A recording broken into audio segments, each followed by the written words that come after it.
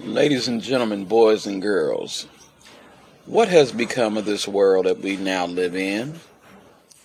Used to be, you could sit down and talk to people, you could agree to disagree, you could have a difference of opinion, and everybody took everyone's word for what it was and let it be that.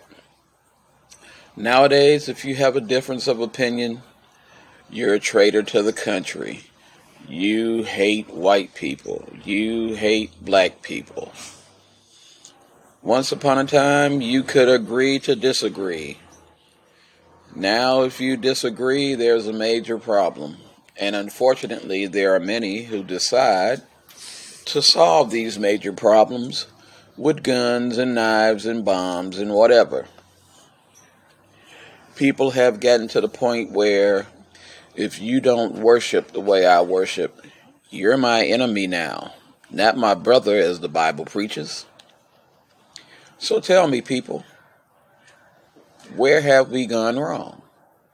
What is it we are no longer understanding that we somehow seem to understand in the past? Now, before some of you say I'm wearing rose-colored glasses, trust and believe I am not. I'm a black man living in today's America, and that alone is a challenge because according to the world's views now, a black man is the world's biggest criminal. We don't care about anything except for committing crimes, doing drugs, and abusing people. What happened to people just living together? And I'm not going to spend a lot of time on this today, but I am going to tell the truth as I see it. One of our biggest problems was we stopped allowing the village to raise our children. We got away from folks caring about one another and got caught up in this all about me syndrome. Where everybody began to believe it's all about me having what I want and not caring about anything for anyone else. You know, it's sad when you look back and realize that them old folks that many people no longer respect knew exactly what they were talking about.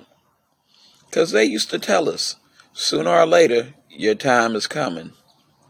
And when that time comes, child, I hope you're ready for it. It makes no sense that we've got so caught up in wanting to own, belong, and associate in certain groups that we no longer care about the most important group out there, the family. There are some people out there who would work 24 hours a day if possible because they're caught up in the illusion of owning that big home, of owning that big car. They claim they love the family, but yet spend very little time with it. Spend very little time talking with it, being interested in those kids' days. There's more to a family than you just supposedly putting a roof over their head and putting food in their stomach. There comes a time when you have to really spend time with them and be interested in what they're interested in. Because the next generation coming, we are the ones that's going to lead them down the path. We are the ones that are going to build them up to make them better people. But that's what we're supposed to be doing. Instead of sitting back telling them that the black man is their enemy. The Mexican man is their enemy.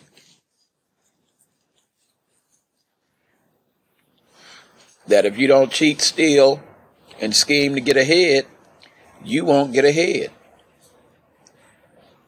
A lot of people say they don't believe in the Bible, but me personally, I believe there are some good things in the Bible that leads to people being better than what they are. The Bible is just like anything else. You take what you need The rest you leave alone. Everything that pertains to you, you deal with it. If it ain't about you, don't deal with it. But don't knock other people because they do. Don't tell other people they don't have a right. You know, one of the other biggest things that make me crazy right now, this attack on transgender people, this attack on gay folks, the attacks on folks because of the color of the skin. These are things that we were battling in the late 60s, the late 50s, the 40s. Hell, if you're black, we've been battling since we've been here. And this madness still goes on. Look at the U.S. House of Representatives.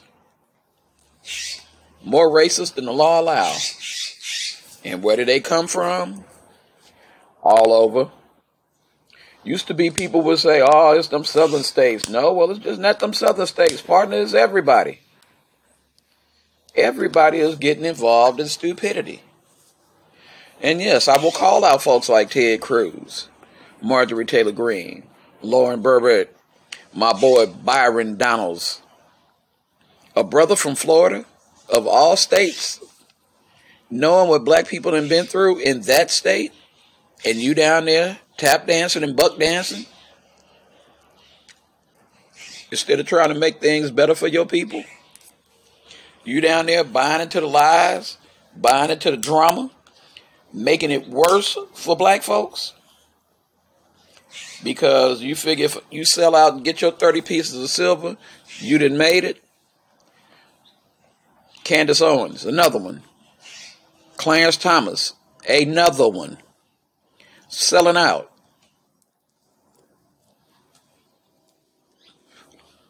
Talking about your color don't matter.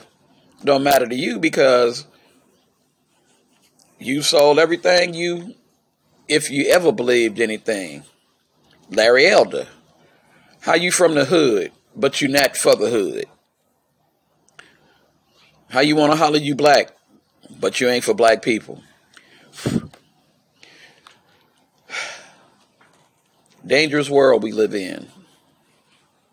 And instead of it getting better, it's getting worse, but it's up to us to change it. It's one of them mornings, folks, and I can't go no deeper with this because my soul is hurt. But hopefully we'll get through it. Everybody stay strong. I'll holler.